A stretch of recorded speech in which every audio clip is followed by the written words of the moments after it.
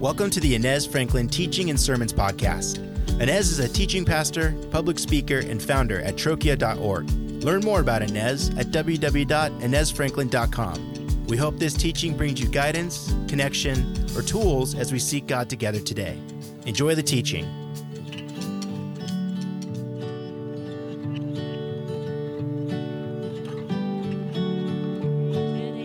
I say we could put a period to that. Sermon done. We go home early. But no, I think there's more we can be said. We can really reflect on that. Today, as you can see, the songs, the Word of God are telling us the same thing over and over again, and it's a powerful message. And I want us to just really sit in it and sink in to what it's actually trying to teach us. As you know, that in this world, things are not as secure as they seem to be, right?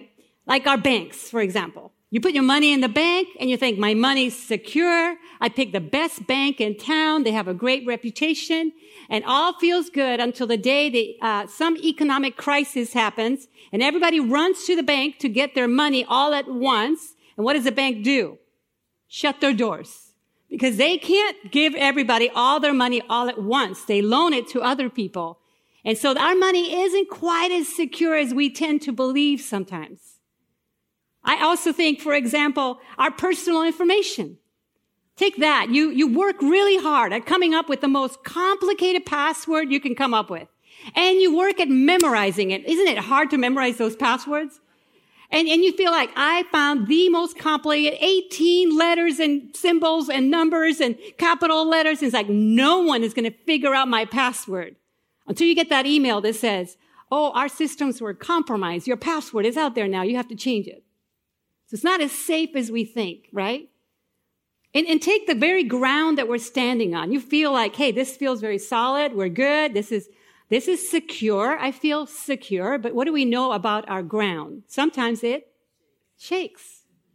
You know, we drive our freeways every day and we feel like that's a nice, safe area. And we maybe don't even question what's beneath us and the security that it gives us. We go on bridges, very high bridges, and we think nothing of it. We think we're fine. We're secure until the earth shakes.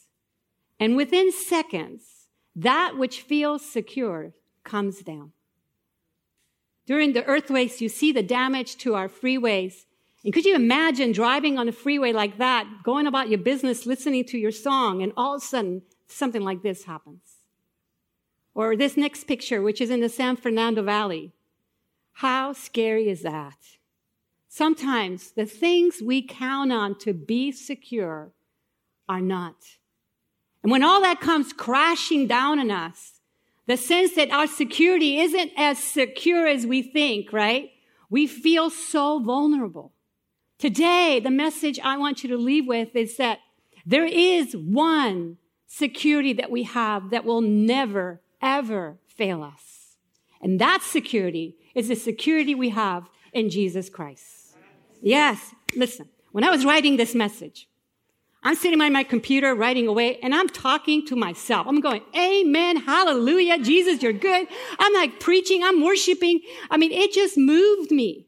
And I already see it's moving you. So today, don't stare at me, all right? We're going to talk, all right? I need you to say amen, hallelujah. If you want to stand up and raise your hand, you just get very active because what we're going to study today is so moving and so powerful. We can't just sit there and take it in, all right? So I'm going to call on you, and if you're feeling a little sluggish, wait for it. It's coming, all right? Now, Paul starts with these words. He starts telling us, we know. I mean, I got stuck on that. I was studying for this passage, and I was literally waking up in the middle of the night hearing, we know, we know, we know. I thought, how curious that Paul started with these words. We have been studying the letter to the Roman church, chapter 8, for a few weeks now. And Paul is saying, we know some things. We know these things. And what have we learned? We learned from the beginning that there is no longer condemnation for those who are in Christ Jesus. Yes, that deserves an amen. That we are set free from the power of death and sin because of what Jesus did on the cross. And that was something to celebrate. Hallelujah, Jesus, that is good. And the following week, we learned that the Holy Spirit, He leads us. He leads us towards life and peace. The flesh, however, leads us towards death. And we learned that we must seek every day to be led by the Spirit, who will always lead us to life and peace. And we said, amen, hallelujah, that's good. Amen. Then we learned, we learned that the Holy Spirit confirms our adoption as children of God. That we can cry out to God in our most deepest needs, Abba, Father, Daddy. That we can have that kind of intimate relationship with our Creator. And that blew our minds, that we can be that close to God. And we said amen to that. And last week we talked about suffering, the reality. We talked about suffering, but that there would be a future glory, that whatever circumstances we deal with today, whether you're in a high time or a low time or everything in between, whatever happens in life, we are guaranteed by the Spirit. The Spirit is our down payment. We are guaranteed a future glory. And the glory that we're promised blows my mind, because the glory we are promised, broken people, is the same glory that only one deserves, and that is Jesus Christ. His glory, we are promised that kind of glory. And that blew our minds, because how could we, broken people, deserve such a gift, right? And we said, amen, hallelujah, thank you, Jesus. And today, Paul says, we know. He begins with, we already know this. You already know this. He uses the word for know. In Greek, there's two words. One is like an experiential know. You know because you have experience. Like, for example, I know that if I step a little further in this platform, I'm going to fall and hurt myself. That's because I've come very close a few times. So I know by my experience that I probably should stay back a little bit. I know that. It's sort of a progressive knowing. You know it as you experience. But the know that Paul talks about here is a different word, not gnosko, but oida. And that word means to know by perception, to know almost instantly, and to know completely at that point. It's not progressive. Once you know it, you know it. An example, you look at the chair you came in today. You walked in to come to church. Probably, if you're not new to the chapel, you've got your spot, you got your peeps. You're like, there's my spot over there. And you start walking your way to your spot, and you have your little chair there, and you just plant yourself in that chair. You do not question or think about whether or not that chair can hold your weight, right? You don't stop to think about that. You know by simply, and if you're new, you know this too, by simply looking at that chair, it looks solid, it's got nice wood, it can hold your weight. You didn't measure it, you didn't test it with some weights, you just knew. By perception, you knew, and you sat. Paul says, we know in that way. Almost by revelation, we know, and we know completely. What is it that we know? What is it that Paul now leads us to knowing? He says, all things work together for the good. We already know this, that all things, how many things? All things, some things? All things work together for the good. We already know this. He says, all things, meaning the highs, the lows, any circumstance, whatever you're dealing with, every season of life, every situation, every struggle, every joy, all things, they work together like in synergy. They work together to accomplish a purpose, the good, a particular good, not just any good. And he doesn't say all things are good, because do we know that all things are good? No, some things are not good. And you might be right here dealing with something that is not good.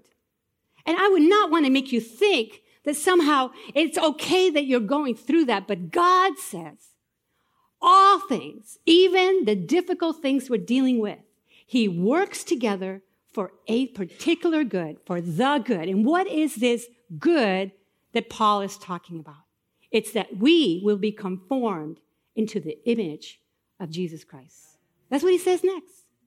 This is the good that God intended for you and for me, that we would become like his son, that we would be transformed into the very image of his son, that day by day, no matter what's happening in your life, that we are being changed, molded, transformed, and adjusted and moved towards more and more looking and acting and behaving and thinking like Jesus Christ. That's what God intends for every person who believes and trusts in Jesus Christ. That's his plan. You know, that's his plan from the beginning. If you open up Genesis chapter 1, the very first passage, it says, in the beginning, God created. It says that. In the beginning, God created. The word for God here in Hebrew, it's not a single, it's a plural word, which is fascinating because it gives us a picture of the Trinity, the Father, the Son, and the Spirit together. They created everything. And it says the Spirit of God hovered over the darkness. And God said, let there be light. And from that point, God set in motion this plan of his. And Paul uses these words. He foreknew, he predestined it to happen. He called you, he justified you, he glorified you. All along, from that point, God intended to glorify his children, to make them more and more like him. And what's amazing is that we were created to be in perfect relationship with God, and we rebelled because that's us, and we sort of separated from God. And did that stop God? No. He put into motion, we see all in history, this plan of his to seek out his children and bring them back into unity with him. Draw them close so that that purpose of his would be accomplished. When God sets his mind to do something, oh, he gets it accomplished. You know, I got a husband who, like, when he sets his mind for something, woo-wee, I cannot get in his way. And that's just a human. But when God sets his mind, nothing can stop him. Amen? Amen. Okay, you're talking. This is good. And why would God do this? It says in Ephesians chapter 1, this, it says, he predestined us to be adopted as sons through Jesus Christ for himself. Now you read this with me. According to the good pleasure of his will. Now let me give you some insight here. He says, according to the, what pleasure? His good pleasure, right? Pleasant, good, all that entails. Pleasure. Pleasure means good too, right? Something good. The word for will there, that is thelema. It's a Greek word that also means pleasure. For the good pleasure of his pleasure. God did this because it gives him pleasure. It pleases his heart to work out all the things that we deal with, everything, that we might become like his son. It is out of God's good pleasure. I was looking for an amen right there. Amen. Amen. That God would care for us so much, that it would please him so much to do that for us. You see, Paul is making the point here. You know this, he says. You know this. Once you are saved by grace, you are saved once and for all. Forever and ever and ever. Amen. Amen. It is done. You cannot fight that. Listen, there are people who have this fear that they could lose their salvation. That they live in this terrifying thought that, if I do one more thing, if I do that thing one more time, that's it. That's when God is finally going to give up on me. And they use scripture to justify these thinking. And I do believe there are passages in the Bible to help us stay on track. Because, we are children, disobedient children. And we go astray is what we do. And there are passages that bring us back to this truth and this reality. One of them is Jesus' word himself. In Matthew 11, Jesus said these words. Oh my goodness, where are my notes? I'm all over the place now. Here he goes. He said this, Matthew 11. Because of the increase of wickedness, the love of most will grow cold, but the one who stands firm to the end will be saved. Passages like that can be scary. Because what if our heart were to grow cold? Does that mean we lose our salvation? That's not what Jesus was intending. Yes, it intends to keep us on track. When Paul says, work out your salvation with fear and trembling, it means stay on the path. Finish the race well. Live according to the salvation you've been given. We need that reminder because we tend to forget. But that is not the same thing as to say that we could lose our salvation. Because Paul himself said, you have been saved through faith, not from yourselves. But it is a gift from God, a gift that God will not take back so that you cannot boast. There is not a thing you do to receive salvation. All of that is done by God, by his grace, by his love, as a gift. Amen to that. Amen. Listen, all you have to do is look at God and how he cared for his people. When you read the Old Testament, you see that God created a nation, the people of Israel, and he put them together as his people. He says, I'm going to be your God. You are going to be my people. And he makes kind of a covenant with them, a contract with them. You do your part, I will do my part. Do they do their part? Those of you who read the Bible? No. They're like doofuses, man. I mean, they're constantly disobeying, going the wrong way, whining and crying. You brought me here to die. I mean, they just whine. God gave them everything and they still disobey. They worshiped other gods. They married people from other nations. They did everything God told them not to do. Did he leave them? No. Yes, God punished. Yes, God sent them away. Yes, God dealt justly with them. But listen to these words. Paul says this. He says, the gifts of God are irrevocable.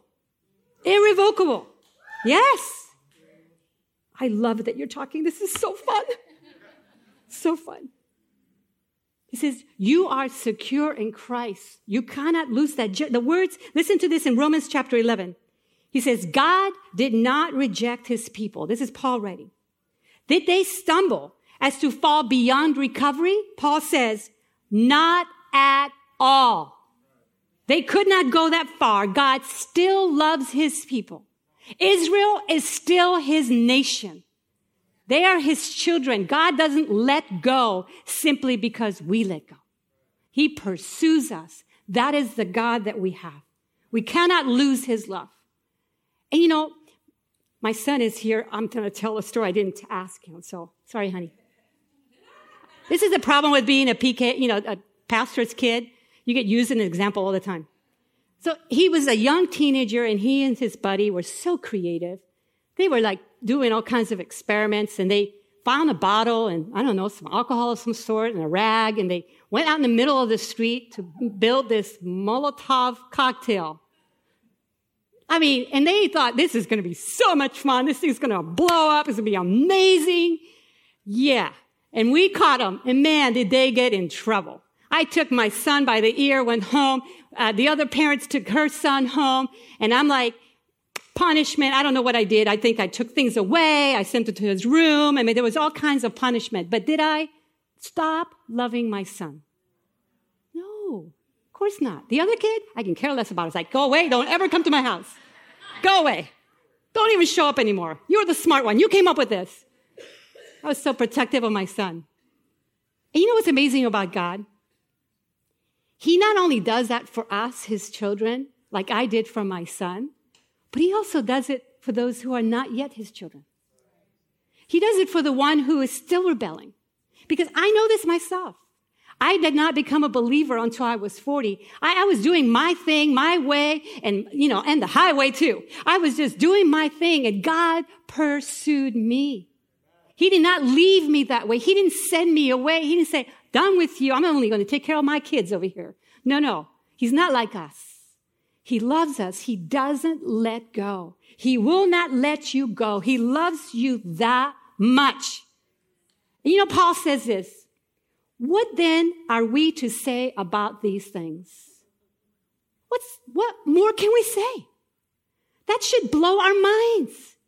You know, in the Psalms, there's this thing called a Selah. It's a moment to take a minute and reflect on what we just heard. Because, some truths are so profound, We might hear them in our minds, but they need to come down into our soul. They need to penetrate deep into our hearts.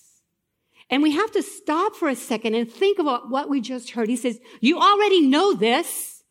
What more could be said? You got to pause for a minute and worship. You have to pause for a minute and go, oh God, thank you for this truth. And I want us to read back what we read earlier as part of our worship set. This beautiful responsive reading. Let me read over us these words. Blessed be the God and Father of our Lord Jesus Christ. Through the resurrection of his Son, Jesus Christ, and by the power of the Holy Spirit, we have been born anew into a living hope. We have been given an inheritance. Now you read this with me. That will never pass away. Yes. So now let's read this part together. Blessing and glory and honor and power and might be to our God forever and ever. Amen. Father God, we pause. We pause to worship you, to praise you, to thank you. What a profound truth. Let it not get stuck in our puny brains. Let it go beyond that into our hearts, oh God. How amazing you are that you love us this way. That there is nothing we can do, Father, to be separated from your love. That we are your children and that you are working in us a new thing. You are transforming us. You are changing us. You are guiding us. You are saving us by your grace. Father, we pause to give you the worship. You deserve all the praise. There's nothing we have done to deserve this. Only your love and your grace has done this. So we just pause to give you praise because you deserve it. In Jesus' name we pray. Let's give God a hand. Can we do that?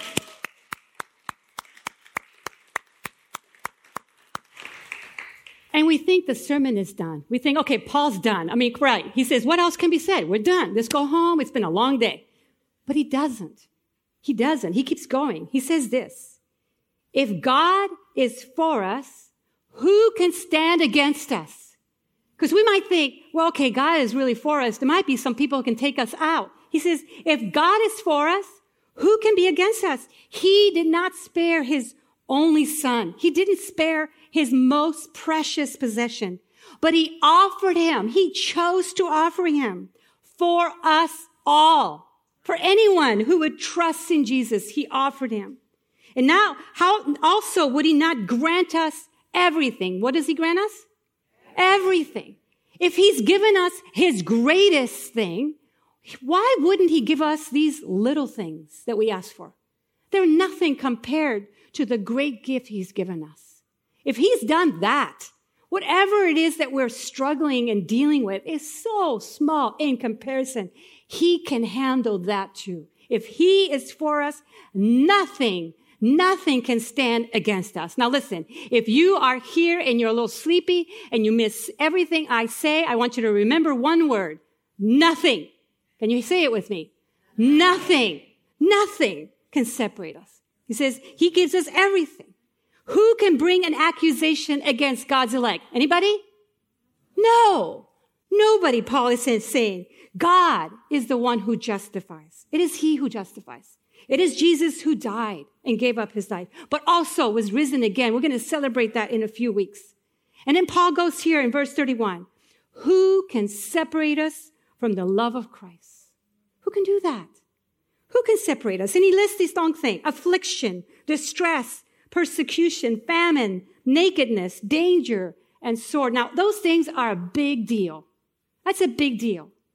If we're dealing with a hard time in our lives, if we're struggling with an illness, with a hopelessness, with depression, with anxiety, if we're feeling vulnerable, if we're desperately hungry for something and we're not feeling fed, when we're in those places, when we're persecuted for our faith, those are desperate times.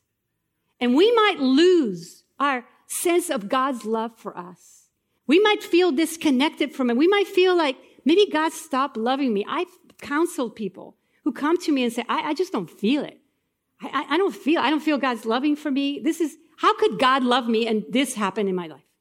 How is it possible that God's love is still with me when I'm experiencing so much pain? And if that's you, I want you to know this, that while we might lose sight or sense of God's love for us, that does not mean that God's love ends. It does not, yes, amen. It does not mean that his love has ceased to exist. That love is still there for us. Just a few weeks ago, I heard a story of a young man who was arrested in Iran. He was strapped to a table, and the goal of these interrogators, they interrogated him for hours, was to get him to renounce and give up his faith in Jesus Christ. And so what they did is they poured very cold, icy water onto his feet and heightened his sensation. And then with a stick, they beat his feet, trying to get him to give up the faith. Now, I have to say that when I first heard this story, I think it hurts. I can imagine it hurting, but I didn't get the gravity of the pain that this man was experiencing until he said this. He said, after a number of beatings, I started to lose my faith. Now listen, this is a man who had been evangelizing all over Iran. He was bringing Bibles everywhere. He gave away thousands of Bibles. He was discipling. He was bringing people to Christ. He was on fire for the Lord. This is a guy, when he came, you knew he was going to talk to you about Jesus. He was so passionate. And in that moment, he felt, God, if I get struck one more time, I will have to denounce you. He was that hopeless. He was that desperate. And just as he felt the next blow should come, he smelled the aroma of man's cologne. And he smelled the smell, and it filled up the room. And the beating stopped. A few weeks later, he went to his hearing where he would hear his sentence. And while he was waiting for his sentence, in enters a man, and he could smell the cologne all over again. That man was the one who caused them to stop beating him. Just when this man was at the brink, God sent him an angel to stop the pain. See, God knows your situation. He knows your challenges. He's not blind to your pain. And you might think like, wait, God, why aren't you here already? But his timing is always perfect. He knows exactly when he must come in. We may not understand, and we may feel we can't take another step, but he knows when to come in, and he does. He is faithful to do so. Nothing can strike us away from his hand. Even if we let go, he does not. That's the God we serve. Amen? Amen. That's why we shouldn't fear. And that's what the prophet Isaiah wrote. This is words from God through the prophet. 700 years before Jesus, he says, do not fear, for I am with you. Do not be afraid, for I am your God. I will strengthen you. I will help you. I will hold on to you with my righteous hand. Isn't that powerful promises? That's the God we serve. That's why David can say in Psalm 118, the Lord is for me. I will not be afraid. What can mere mortal do to me? When we have this understanding, we understand that there's nothing that can separate us from the love of God. And then Paul gives us this long list, because you think, okay, Paul, you're done. Okay, we got it. But he doesn't stop. He says this, I am persuaded. I am sure of this. I have no question about this. I have no doubt about this. He says, neither death nor life, angels or rulers, things of the present or things of the past, nor powers, nor height, nor depth, nor any other created thing. Nothing, say it with me. Nothing can separate us from the love of God. Nothing. Listen, he says, things from this earth, things from heaven, things that are outside of time, things that are in any dimension, things we can see, things we cannot see. Nothing can separate us from the love of God. We must stand on that. Yes. You see, Jesus said these words in John chapter 6. This is the will of him who sent me, that I should lose none of those he has given me. That's what Jesus said. He will lose none, but that I should raise them up on the last day. And listen, when God sets his mind on something, he accomplishes. David wrote these words in Psalm 27. The Lord is my light and my salvation. Whom shall I fear? The Lord is my stronghold in my life. Whom shall I dread? We have nothing to fear. We don't have to fear losing the love of God. We don't have to fear losing our salvation. When we recognize that truth, we cannot help but want to worship and praise and serve this amazing, loving God. In that peace and that freedom, we know that we can get through life knowing his promises are true. And if you're struggling here today and you're hearing the enemy, listen, the enemy will point his finger at you. If he's not in the throne of heaven going, well, you know Johnny down here, let me tell you about him. He did this last week. If he's not doing that, he's talking to you. Like when you're in your little quiet time, or you're driving along by yourself, or you're in that dark time and the enemy's sitting there like, see, you did that again. I knew you. This is who you are. There's no way God loves you. And listen, I don't know about you, but there are moments, and you got to be with me here because I'm going to go vulnerable. There are moments where I think thoughts and it's like, oh, I thought that. I can't believe I thought that. Or I did that. Like someone tests my patience. I'm going to be patient. I'm going to do the right thing. I'm going to do the right thing. I'm going to do the right thing. And I do the wrong thing. And then right there is the enemy go, gotcha. And if I actually one day can power through it, he goes, no problem. I'll see you tomorrow. I'll see you again. I don't give up. I'm going to be here pointing my finger at you every single day, pointing out all the things that you're doing wrong. That's our enemy. He's always accusing. But does he have the power to take away the love of God? No. That's right. He does not. He does not. He has no power. So here's what you can say to the enemy. This is a practice I've gotten into. Whenever he catches me, and he does, I always say, yes, I am broken. Yes, I am weak. Yes, that was wrong. I'm not yet the creation that God intends for me, but I'm on my way. I'm on my way. And so are you. That's the posture we must have when we recognize that we cannot be separated from God. We want to believe that. We want to trust that. And if you're feeling today like, I like that you're passionate. I'm all with you, but I'm not with you. Like your heart, whatever your situation might be, listen, sometimes you have to go on borrowed faith. Sometimes your circumstances are so hard, or your pride or whatever it might be that's holding you back from accepting this truth might require you to go on somebody else's faith. And through that season, you will be overwhelmed by God's love.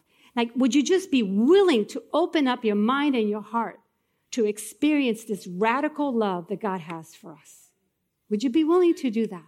And let God in, all the way in. Because this is what's going to happen.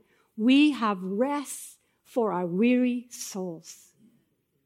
Listen, the world is hard enough. We already struggle with so much. And when we're trying to perform our way to earn our way to God's love, we're trying to add things to the cross, that's exhausting. That's exhausting. And if you've tried it for any moment of time, you know it. You've tried, and you cannot earn your way to God's love. Stop. Rest in his love. That's why Paul ends with these words in verse 37. In all these things, let's read that together. In all these things, we are more than conquerors through him who loved us. You know that word conquerors? It's a Greek word, hypernekomen. In the middle of that word is where you get the word Nike. Anybody wearing Nike shoes today? Out of that Greek comes the word Nike. And this Greek word, hypernekomen, means to rule over, utterly defeat, overcome without a doubt, without a shadow of a doubt, absolutely conquers. He says, we are more than that. We are more than this type of conquering. That's how conquering we are. We can rest in that truth. No trial, no struggle, no doubt, no suffering, no person, no accusation, no sin can keep you from God. That sin has consequences. I'm not saying it doesn't. And I'm not saying we should work towards letting the Spirit lead us. That's what we learned a few weeks ago. Yes, let the Spirit lead us, but nothing can separate us from God's love. Amen? Amen. So I want to leave you lastly with the words of Jeremiah. This is in chapter 31, verse 3. Hear this as the Father speaking to your hearts. I have loved you with an everlasting love. Therefore, I have continued to extend faithful love to you. That's God. Yes. Amen. Receive that love. You know, the word for love there is hesed, is loyal, faithful, unending, concrete, secure love. I have loved you with an everlasting love. Receive that love. Let it overwhelm you by His grace. Now we have to respond to a God that does some things like this for us, right? We have to worship Him. We have to converse with Him. Some of us are probably saying, okay, God, I have to talk to you because I'm struggling right now. I need a conversation with you. I need to leave some things behind. That's why here at the chapel, we create space for you to talk to God during the service. The service isn't over. It's actually part of the service where we invite you to get up from your seats and go to the cross.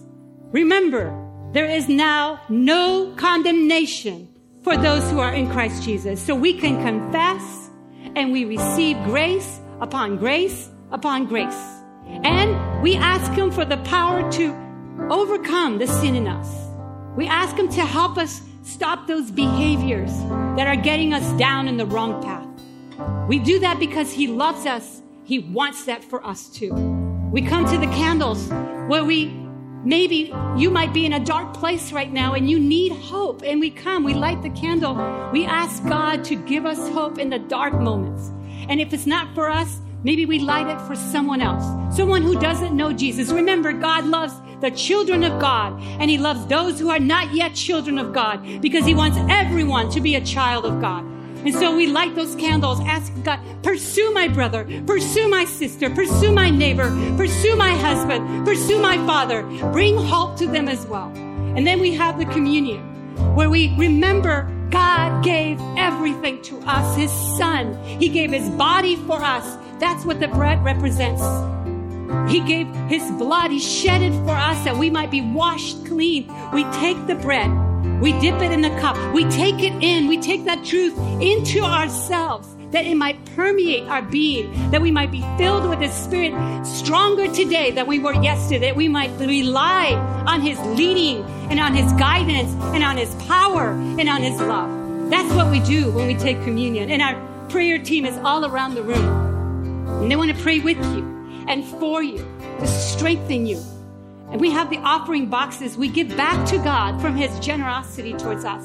And then we have this beautiful art display, thanks to our sister Angie Campbell and other artists from Laguna Beach. Beautiful pictures that help us remember the love of God. So listen, don't leave. Walk around this room. Dialogue with God. Be with Him. Thank Him. Ask Him. Talk to Him. And then let's gather together and worship. Let's sing to this God who loves us beyond measure. Are you in? All right, let's go. Let's respond.